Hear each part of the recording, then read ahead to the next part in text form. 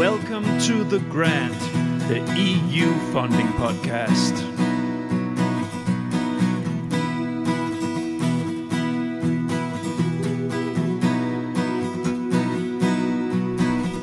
The Grant. My name is Niels Tudor Winter, and I am the creator, editor, and host of The Grant. The Grant is an independent, non-commercial podcast initiative with the ambition to dig into all corners of the EU R&D funding system on topics of interest for the full EU R&D funding community. Back in the summer of 2022, I had one of my first guests on the show, Latour, who gave us all a broad introduction to the European partnerships. An immediate realization was that I wanted to explore these partnerships in more detail to give you, dear listeners, an idea of what these organizations do, what role they play in the whole EU R&D funding program framework, and how they interact with their members, stakeholders, and not least the EU Commission. I reached out to one of the partnerships that I know best, Spire, a partnership covering sustainable process industry.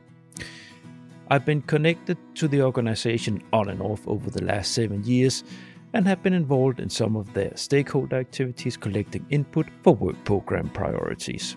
The European partnership arm of this work is now labeled Processes4Planet.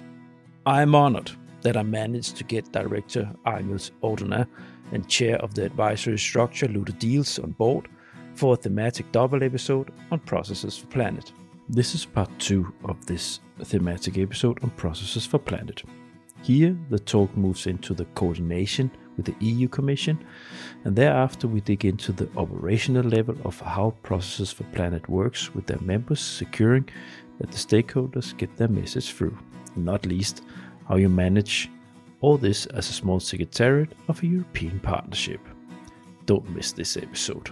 Please enjoy.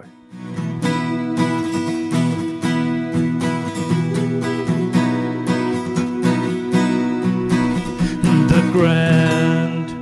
I guess that's also why you you have the privilege to develop your own calls, but that's based on, as far as I can remember, at least. I don't know if that has changed, but when I was sitting in the wind with the wind people, that so you sent suggestions to the Commission, and then the Commission, there's a process where the Commission, they are scaling down, so to say, of a selection process. Is that correct? Of course. Yep. If I may, it's a comitology process, right? So it's iterative. Mm-hmm. So yes, we make proposals to the Commission makes proposals to us. There is a thorough discussion on the topics, both first on the priorities, then on the content of the topics. Then the Commission discuss this also with the member states at the program committees of Horizon Europe, and then they come back to us, and then we start a discussion again, and they go back to the member states, and then they come back to us. So this is an iterative process of exchange of knowledge and expertise and policy requirements, because the important thing is that we develop the right topics, so we have the right projects that then develop the right innovations to contribute to the European Green Deal, the circularity package, etc. Yeah, maybe Ludo wants to add something else. Yeah, certainly. Yeah. And I would like to mention a little bit, or to go a little bit more in detail to what you mentioned, Angels, about interacting about all kinds of boundary conditions. I think I just give an example. We can say, okay, we need process development towards electrification. So that's the core of, or one of the cores of P4Planet. So we go to electrify our furnaces, our kilns, our ovens, etc. Mm-hmm. Very nice. It's a big work, but that will consume huge amounts of electricity, and we want to have green electricity. Mm-hmm. And if at the end of the business we all set up electrified ovens and furnaces, etc., and there is no or not enough green electricity, where are we then? So, and this is an element that also we have to take into account in our discussions. And it's a very difficult one, because we are not, how to say, certainly not directly responsible for it, but it's for us a binary condition. And if we say we go to waste recycling or to use more biomass, where is the availability? How is the logistics of it done, etc.? So this is not our business, but we have to take it into account in order to come, once the day arrives that we implement it, that we have availability of it. And so this is a point, and I must say that a few years ago, we are not discussing that very much. We were focusing on the process, and now we see that also these points, we have to interact, and we have to make studies on availability. How much carbon do we need? How much electricity? Same for hydrogen, and I can sum up a lot of other things, but this is also part now of the discussion. And I understand that for the industry, in order to decide to go to certain projects, in order to decide to certain implementations, this is extremely important for them, because this is a boundary condition that decides if it is possible or not. Yeah. So these things is also becoming more and more part of the game, if I can say. Yeah, exactly this, because it's when you're dealing with these kind of changes, with these kind of technological shifts on society, it's on societal level, it's not just a technology level or sector level. It's so, like it's structure. Yeah, it's down to some of the basis elements where everybody needs to go in the same direction, and things overlap everywhere. So that makes your work in developing calls for the sector more complex. Do you coordinate anything at all in relation to the other partnerships and the other parts of the work programs? There is a coordination there, no? Yeah, so we have a special person even who is the leader of what we call the collaborations. Mm-hmm. But I must say that more and more I have the feeling that is the leader of the alignments. So we try as much as possible to set up different discussions with different other partnerships, mm-hmm. in order to align all the research and developments that we are promoting, so that on one end we avoid that there is any overlap, so that two partnerships would do the same, but on the other end also that we are very complementary and that we do not create any gaps. And so in that way, this is also something that is quite new, but from the beginning of P4Planet, we set up this idea of collaborations in order to define and to have a lot of negotiations with other partnerships, how we will do it and how we utilize the budgets in the best way on both sides in order to reach our common goals. Because in a lot of cases, it is a combination. Processes, let me say it otherwise, new materials based on biomass, for instance, are developed in CBE, but the processes and the improvement of the processes are very often part of the Processes4Planet discussion. And in that way, we have to see how we optimize all these things so that we make the highest progress. The final point is that we must create impact. The objective is not just to develop new innovative technologies. No, we have to bring them to a level that we can implement them full scale. So it means that we need the logistics, we need the energy, we need everything available, and we must do it then at the end also in a competitive way.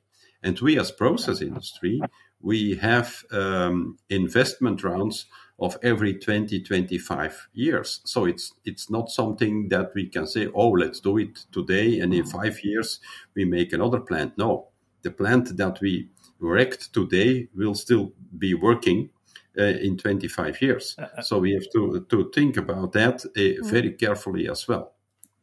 There's, if I may add something, Niels, it's also very important to understand that since we are a partnership, we are also doing an analysis of the portfolio of the projects that are supported by the partnership. First Spire, and now Processes4Planet.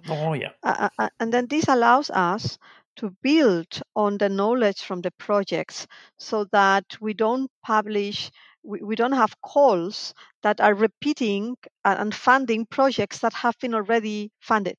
And that's very important. But also, once the Commission has set the work program, they always analyze and see whether there is any call that is very much similar, and then they always ask us to say, hey, let's review these two topics to see what is the real difference, and to see how to make sure that there's no duplication. And I would like to add one more thing. In all this process of developing the priorities and the calls, in the case of Processes4Planet, we have also what we call a feedback panel, where we have a dialogue with the civil society. And this is very important because there are NGOs, specialized NGOs, participating in this feedback panel that discuss with us on the priorities of our work program and of our SRIA. And then, of course, then the industry needs to decide what they will do with this feedback. But we give them, it is very good to have this dialogue with civil society to see, is this in line with what the society is requesting? So this is also an important point. Very. It's just adding to, for the listeners to understand the complexities here. So it's cross-sectoral. It goes into the civil society also. It's calibrating with the larger policy decisions from the Commission on all kinds of different papers and directions and so on and so forth. So it's I think, how many people are you? Because you're quite a small organization, huh? In the secretariat, we are right now at 5 people. I always say we are a very small organization managing a high level of complexity. So, as I said, we started. Spire started with 40 founding members. We have now more than 190 members, which means we are sending our bulletin to more than 700 people, which are members, collaborate in some way or the other, either in the permanent working groups, either in the workshops that we do, either in the teams of what we call the transversal teams, which is working on this portfolio analysis, on foresight analysis, on digital aspects, on these collaborations that Ludo have mentioned. So we have a board of directors plus an advisory board plus a partnership board. So there is a high level of complexity for sure, and it's I think the ASPI members are very happy to have a great team to their service, and always willing and happy to support. So I think it's also important to recognize their value. Having a background in the ecosystem for many years, I can reassure the listeners that you need to have an intellectual depth at a higher level, so to say, because there are so many things you need to to understand and put together in your head when you are working in an organization like yours. So kudos to all of you, and especially on the director level, Agnes. It's not just because you're a guest on my show. I know exactly what it is that you, what kind of work you do. And actually, as I say, I know exactly, but I don't, because I haven't been one myself. But I know the areas, and you just paint them for us. What you need to have an understanding of as a director in a small organization. You don't have a lot of people that you can delegate to. It's you need to have a finger in everything. Correct? Yes, within the team, yes. I must say again, I'm very happy to have a great team. So I really thank for that. But then also, it's very important in a partnership like ours, and I don't think this is only the case of Spire before Planet. It's the case of the 49 partnerships in Europe. But it's very important that we don't only manage a team under contract. All the people in the advisory and programming group, all the people in the permanent working groups, in the board of directors, all of them are contributing just without being receiving any extra income, right? So they are contributing by being supported by their companies. But this is real job that they are doing. We could not do it without them. We could not do it without people like Ludo, like the vice chairs of the APG, and everybody that is involved there. So, and this is an extra larger team that we manage, and that the team, the core team of the office supports. So this is very important. This is an important network discussion and collaboration that is fundamental for us to achieve the goals. Yeah, and I think it's important, or it's at least it's an element to flag here, because you have from the real world. I always call this this funding world of the EU a parallel world. In the real world, if you talk about lobbying or influencing, or people have this idea that it's super big money, it's super sleek, that you just shovel in, you're like, and nothing is at all being done for free. It's very expensive that you pay lobbyists to, you're like, this is the exact opposite. It's people that are very busy in their businesses, where they do their work trying to make through with the business models, and where they are making their business. They add this extra on their time to be involved in this for something that they don't even know if they will get something concrete. They cannot be guaranteed they get funding for what comes out in the end. But they do Exactly. it with the purpose of shaping and improving an industry that they are deeply involved and committed to. Yeah, exactly. certainly. Yeah. Very often their main reward or the main immediate reward is getting knowledge, which is not a minor thing, but as you were saying, it's not the same as getting money directly for that. It's a very different nature. So you need to have some commitment, some genuine commitment with that at the personal level also, if you are part of this.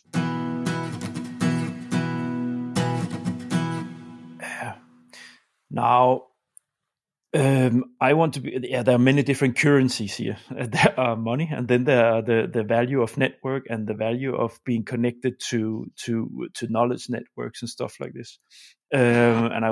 This we can have a talk about. What I need to make sure, Ludo, because you need to leave in 6 minutes. So I need to make sure that you cover the areas before I round up, because there are some things here that I can see that I will continue with Angels when you leave. But are there anything here from the rundown that we need to make sure that you have a comment on? Thanks, Niels, for giving me the floor for these last minutes. I have two things that I would like to add. And the first one is that we mentioned, it was shortly mentioned by Angels, but also we have to deal with the member states. And the member states, it depends a little bit of the member states, of course, but in a lot of cases, they do have also very big national or regional research programs leading to similar developments, etc. So we have also to align with them and to see how we can make use of these funds and budgets in the best way, and to avoid that, again, we repeat things that are done in one of the member states, etc. So for that, we have what we call an ambassadors group, so people that are making the interaction with their member state in order to have this agreement about what is ongoing there, but also to inform the member states about what we are thinking that is important. So it goes again in both directions. But this is another activity, and we felt really the need for that. So it was not existing 5 years ago. We felt really that we needed that, and so this is now up and running, and so we expect quite a lot from it as well. And another point I would like to make, and that's my final point, is that the unexpected issues that arise all the time, and so that's also an issue that you cannot describe even in SRIA or in calls, etc.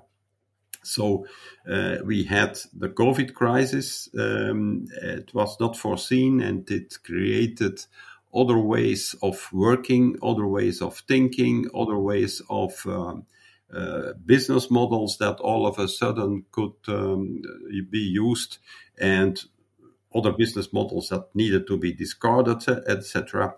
We have now the energy crisis, which is all of a sudden bringing to the attention renewable energy in a way that some energies could be cheaper, and if we are independent, then the price is not so bad as we thought in the past, etc. So all these crises also must be involved in a certain way. Another one is resilience, so the dependency of other materials. And again, now with the Ukraine war, we know that the dependency of certain metals all of a sudden is an issue. We know that for others, the dependency from other countries is an issue, etc.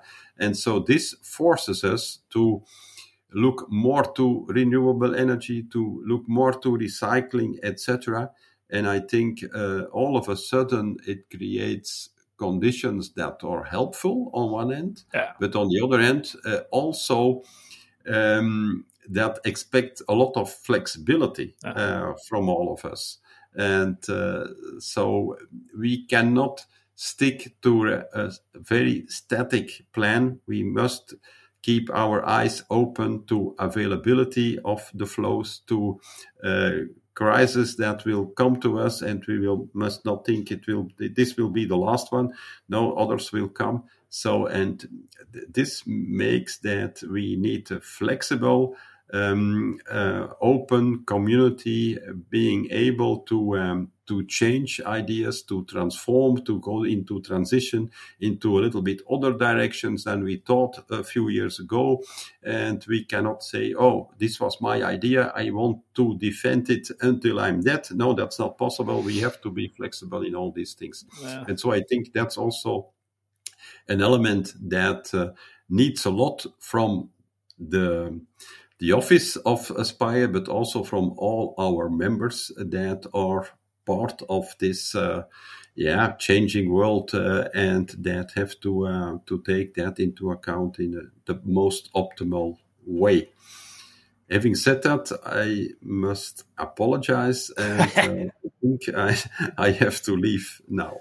Ludo, thank you so much for your time. I will finalize this episode with Angels over the next 10-15 minutes to cover the last elements we need to talk about. Okay. Thank you so much for having you on board again. It's always lovely, and I will get back to you. Don't worry. It's not the last time you've been on board here. Okay, Niels, we'll stay in touch. And Niels and Angels, have a nice weekend, and see you all very soon.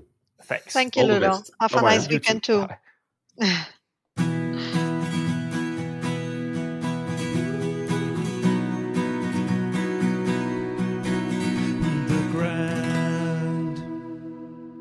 So, Magnus, are there any of the things that Ludo just mentioned that you have a comment? I think he has described two very important points, which are very aligned with what we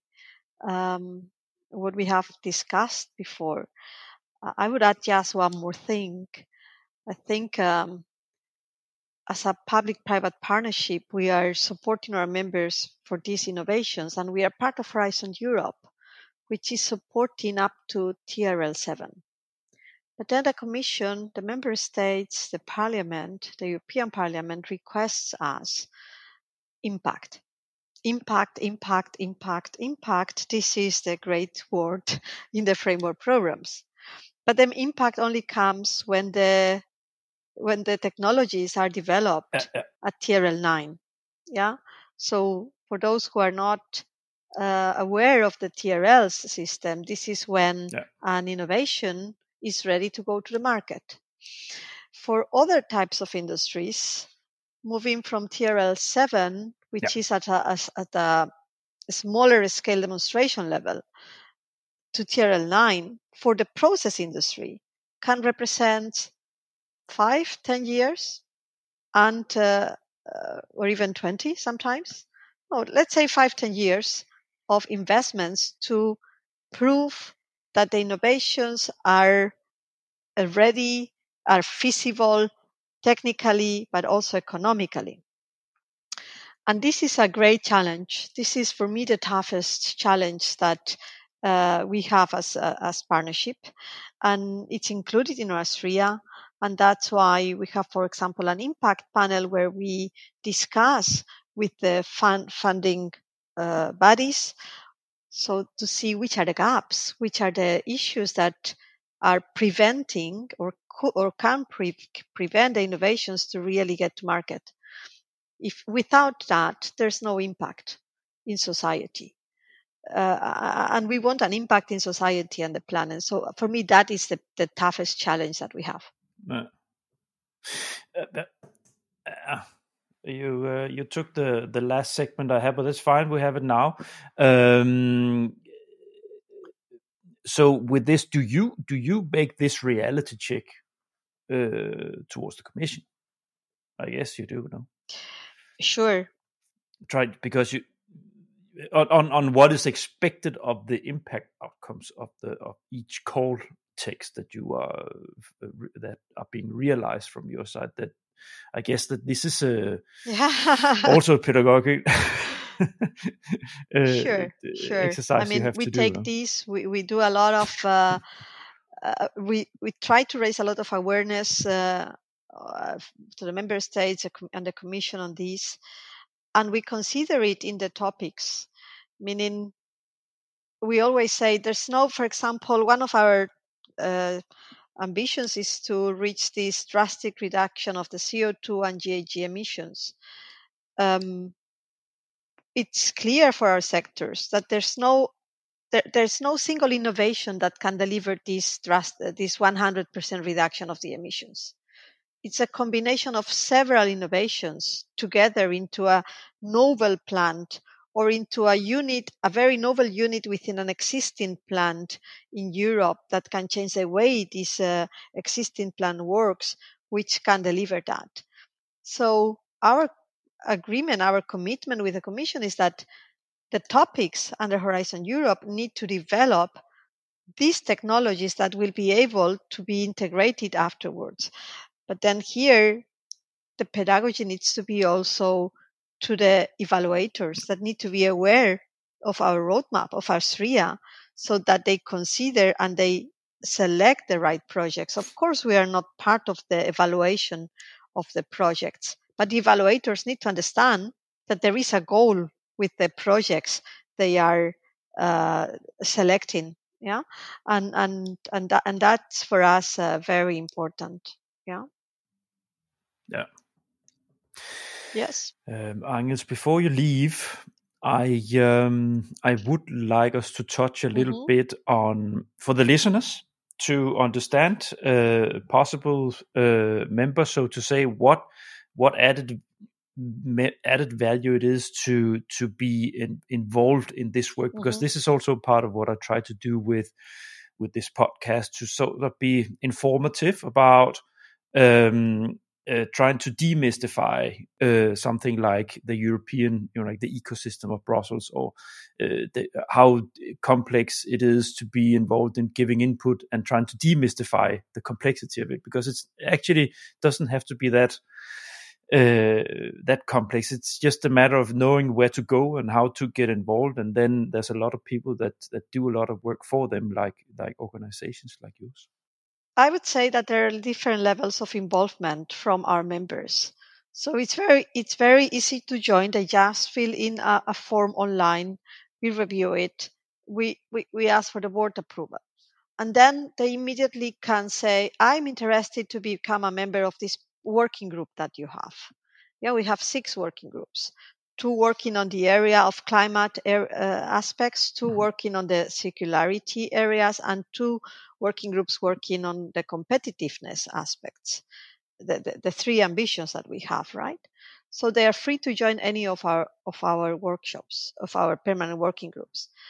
But then also, it very much depends. If you are a large industry, you may be interested to, or an intermediate industry or research member, you may be interested to be part of the advisory group, which involves a higher level of work, right? But it also involves a direct link or dialogue with the commission. But then if you are an SME, you may just be interested to be part of one group or to participate in our workshops, to participate in our yearly brokerage event, to find your partners, to find your coordinators, the coordinators of projects, if you don't want to coordinate, and to have this access to understand better the calls, etc. Or you may say, yeah, I cannot participate on a regular basis, but when you have when you are writing a paper, for example, on an area which is my expertise, I may be happy to participate during 1 or 2 months to review that document. Maybe I cannot participate all along, but I can participate in that. There are very different reasons why the members join. So, for example, and I will like to put you an example of the SMEs, right? Yes, please. In other partnerships, the SMEs are partnerships that receive the innovation. In our partnership, the SMEs are normally innovative partnerships that develop the innovations that the process industry needs. And this is very important because what they are telling us is that they see our SRIA. Yep. By seeing our SRIA, by reviewing our SRIA, they see their market opportunities. Then by coming to our workshops, they are in direct contact with these industries. It's not so easy to know at which door you can knock when you want to work with a large industry, but you have the person there, and and you are able to discuss in the workshop with them, or you are able to discuss with them on, hey, I could be your partner in this project, and I explain you why. And then when they are in the projects, they are able to develop the solutions with their customers. So for SMEs, the participation in Spire is very profitable. And what we know is that they are growing above the average of the EU, the ones that have been involved that they are involved in our activities. So their turnover is bigger. They are having more market opportunities, and they are even increasing the number of jobs they are having. So this is very important. And the large organizations, they have access to a pool of talent. So imagine a process industry specialized in chemical, cement, whatever. They may not have the digital knowledge that is needed to develop their digital twins or their all the mechanisms that they need to develop for the process control, for example, or process optimization. But then, or they don't have this expertise on the artificial intelligence, for example, not necessarily, but they can find it in other members of Spire, and then they can collaborate. And maybe they can do business even outside the projects, and that's great. They have this opportunity to access this knowledge of pool. For the research organizations, for their universities, they are also in direct contact with these 10 sectors, knowing exactly what they need so that they can fine-tune or have this in mind when they develop their strategies of innovation. Yeah. So it's a win-win when you participate. I really hope you're listening out there, because this is very, very important what Angus has just shared with you, because this is, I think, if you want a square root, this is an investment. So going into getting yourself involved in something like this, and I'm not saying this to promote Aspire, so to say specifically, or I'm promoting the chance that you have as an organization, as an SME or as an industry company, with the challenges that you stare into, because every industry stares into some challenges and some issues. If you step into a work like this, if you step into a forum like this, or fora, if you wanted to be into more, you get exactly what Angus has just painted out. You get access that is so difficult for you to get elsewhere. You get influence on something that is of strategic importance for your organization, and you can flag new things. You can flag things to say, why are we not addressing this?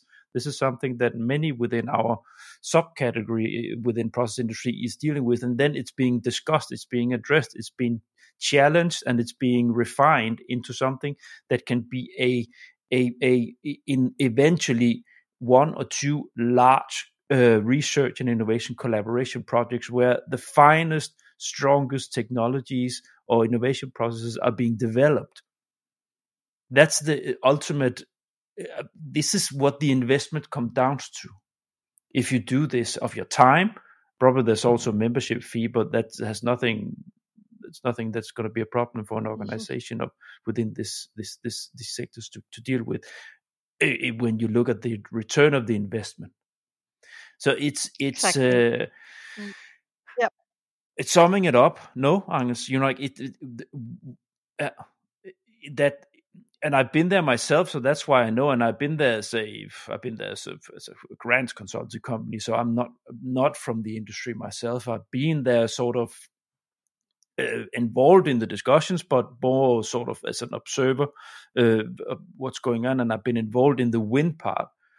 And this is what it is. It is you have and the companies.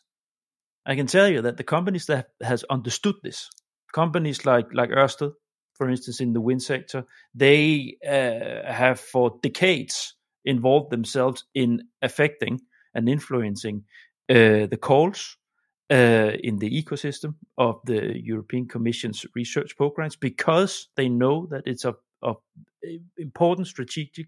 It's important strategically for them to do this in their own, calibrating their own innovation strategy, and growing as a company. And I would like to add something for the companies. Another important point: when I arrived here, they all told me, Angel, since we started Aspire, we have a continuous dialogue across the sectors that we didn't have before. And then they are able to understand better not only their own challenges, but the common challenges and the differences across sectors. And then they can work together to solve common challenges. And that is a very important point. This is what cross-sectoriality means, that they can work together to define solutions for common problems, and they can even say, hey, this sector is doing that, is working on this or resolving this problem with this type of innovation. Why aren't we doing this? Yeah, so it's this pure technology transfer that we are working on and developing solutions. And then it's also very important in the discussions. This happens for also because in Aspire, we consider we have a sector on board when we have the industrial association of that sector plus companies of that sector. So we can have somehow somebody who knows what are the discussions of the sector and can provide a more global perspective, not only the perspective of a single company, which can be very different, and that's fair, right? So it's really a cross-sectorial perspective that is bringing a uniqueness to this community. Yeah. And there's an element that me and so that Ludo and I we also discussed in our episode recorded some months ago. If you do this, if you step into something like this with a pure goal of self own interest, so to say, maximization of own interest, then you won't have anything to do there. Everybody will very quickly detect what's going on, and everybody will not really want to have anything or too much to do with you, because they realize that you're only there to maximize, go for your own goals and own strategic importance for yourself. People that sit in these places and have the real added value out of this, they take a step back from profit maximization of the company, and they stare into a much broader field of collaboration spirit, of solving issues of societal level, sectoral level, and even cross-sectoral level. Of course you will get something. Of course there's an added value. Of course you can grow as a company, but that can never be the sole purpose of you being there. It's of course going to help you.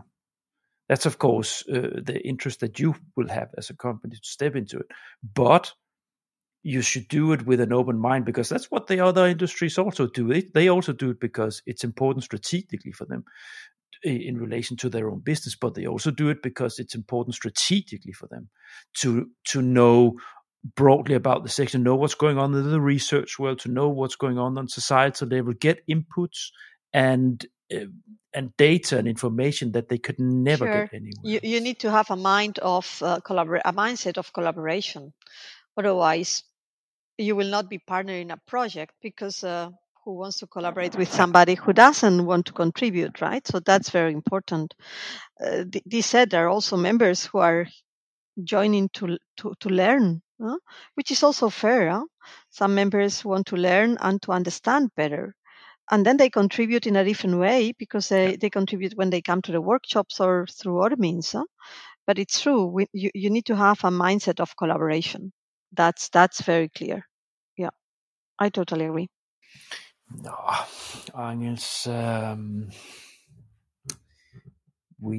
think we sort of been covering the introduction on Processes for Planet, no? Mm-hmm. Yes. Are there anything that I flew too quickly, or are there anything where you say? I think we went over the most important points. So no, I think we went over the most important points. So my only last thing would be part of it. If you are really looking forward to I can recommend it. Contribute to a change for our planet, be part of it. No, but this is matter of and then and have fun. It's not so complicated, I think that should be the main message from me that's been involved in this on the user side. It's if you get yourself involved, it's a very short time to added value, so to say. You will very quickly be enrolled in the activities and the exchange and the networking, and you're gonna experience very quickly a return on that networking investment, so to say. So I can highly recommend that.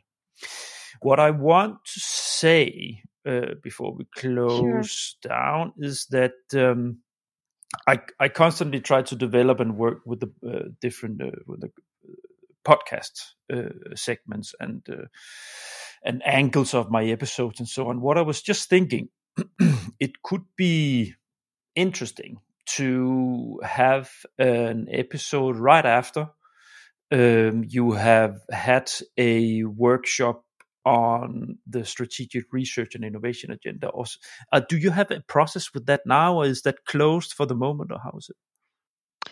So we will have our next community day on the 22nd of February. And that's when we will gather our members to discuss on the SRI update. The working groups are already working on that. Mm-hmm.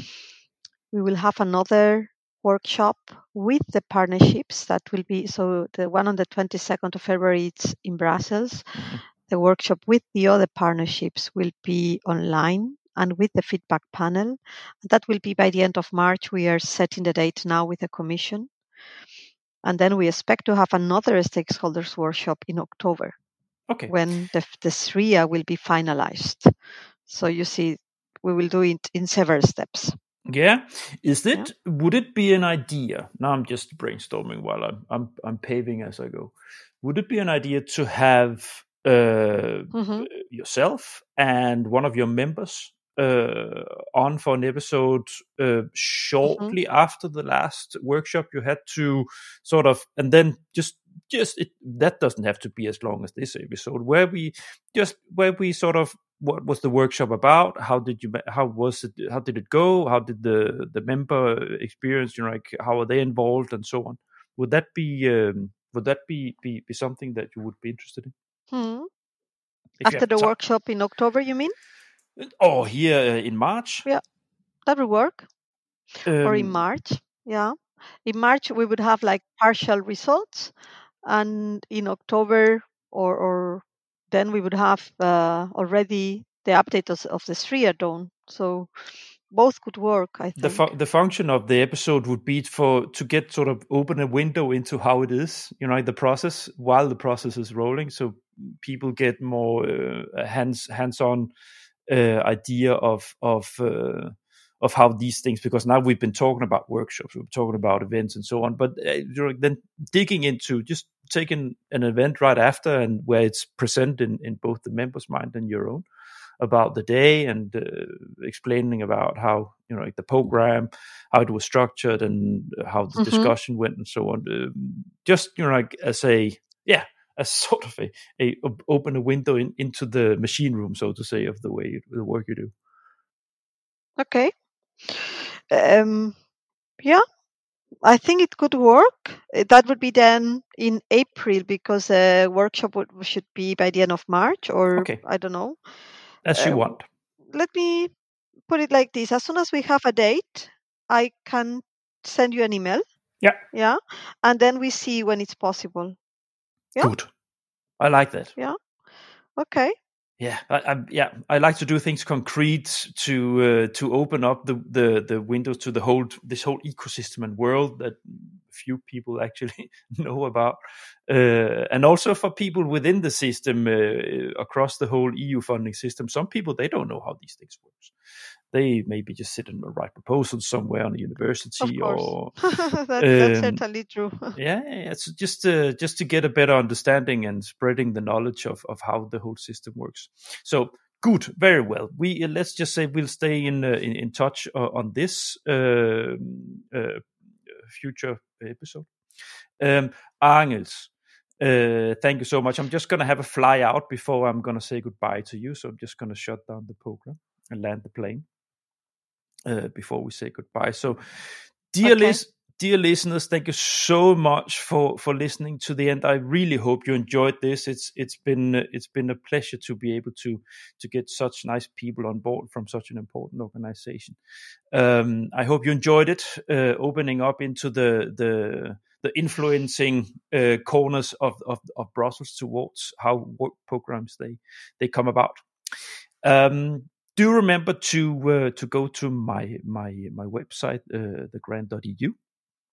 Here you find the episodes. It starts to become quite solid, more than 40 episodes now. There you find all the episodes categorized and in one go. There you will also find the hub that I made, where I try to gather sort of directions and resources where you can find webinars and so on.